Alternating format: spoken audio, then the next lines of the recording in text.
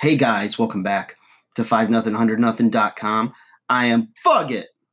It stands for the fittest underdog guru using intelligent tactics. Today, guys, I went to the gym to do my job, okay?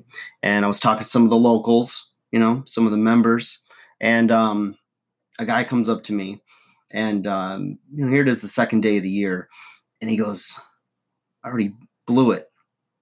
And I don't know who this guy is, but I was like, what do you mean?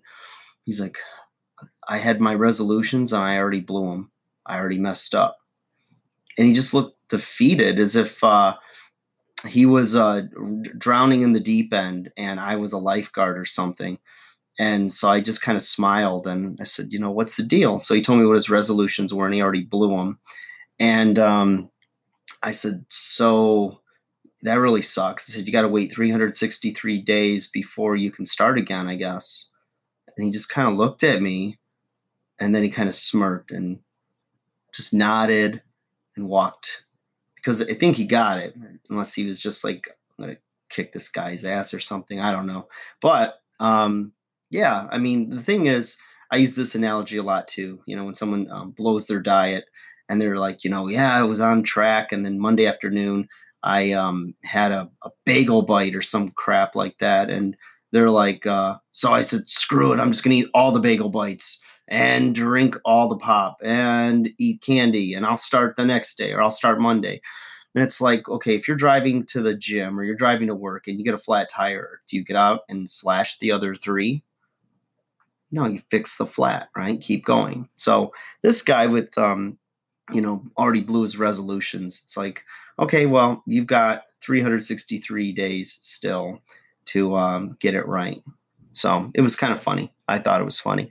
But the thing is we don't need a new year, a new decade, or anything like that to start, for us to start making changes. I think the question we need to ask ourselves is, why does it take Monday to start a diet? Why does it take a new year, a new decade, a bad report from the doctor, a relationship ending, a job gone away, and you're unemployed? Why does it take extreme circumstances or milestone moments for us to actually make changes that, if we have already had the desire to do those things, why aren't we doing them, right? And I think we get caught up in thinking that it's all got to fit in this neat little box on a timeline, in a spreadsheet, in a whatever, and that life's just going to somehow magically fit into that decision that we made. But I can tell you from personal experience and from working with thousands of people over the years, as soon as you get the perfect plan, the perfect diet, perfect workout, perfect whatever, real life is going to come your way, because there's so many moving parts. There's so many variables that are out of your control that are going to come in and sabotage, throw a monkey wrench. The thing that I think we need to do is recognize that those moments are going to happen, and it's not going to be perfect, but we're looking for progress, progression in the direction of a goal, in the direction of, getting better health, looking better, whatever it is for you, whatever your resolutions or your goals are for yourself.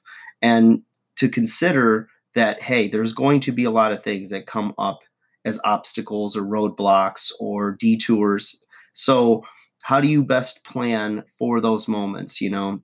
Like, if you know that you could get caught in traffic and you're going to miss one of your meals, do you have food that's readily available, or extra water, or other things? Do you have a home workout program if it snows like crazy, or if you just can't get to the gym that day, or if one of your kids is sick and it throws all of your plans off?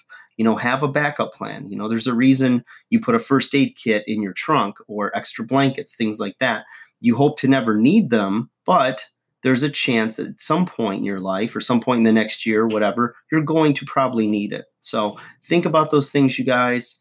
It's kind of like, you've got a plan and everything, but know that something's going to happen. And so it's like carrying an insurance policy.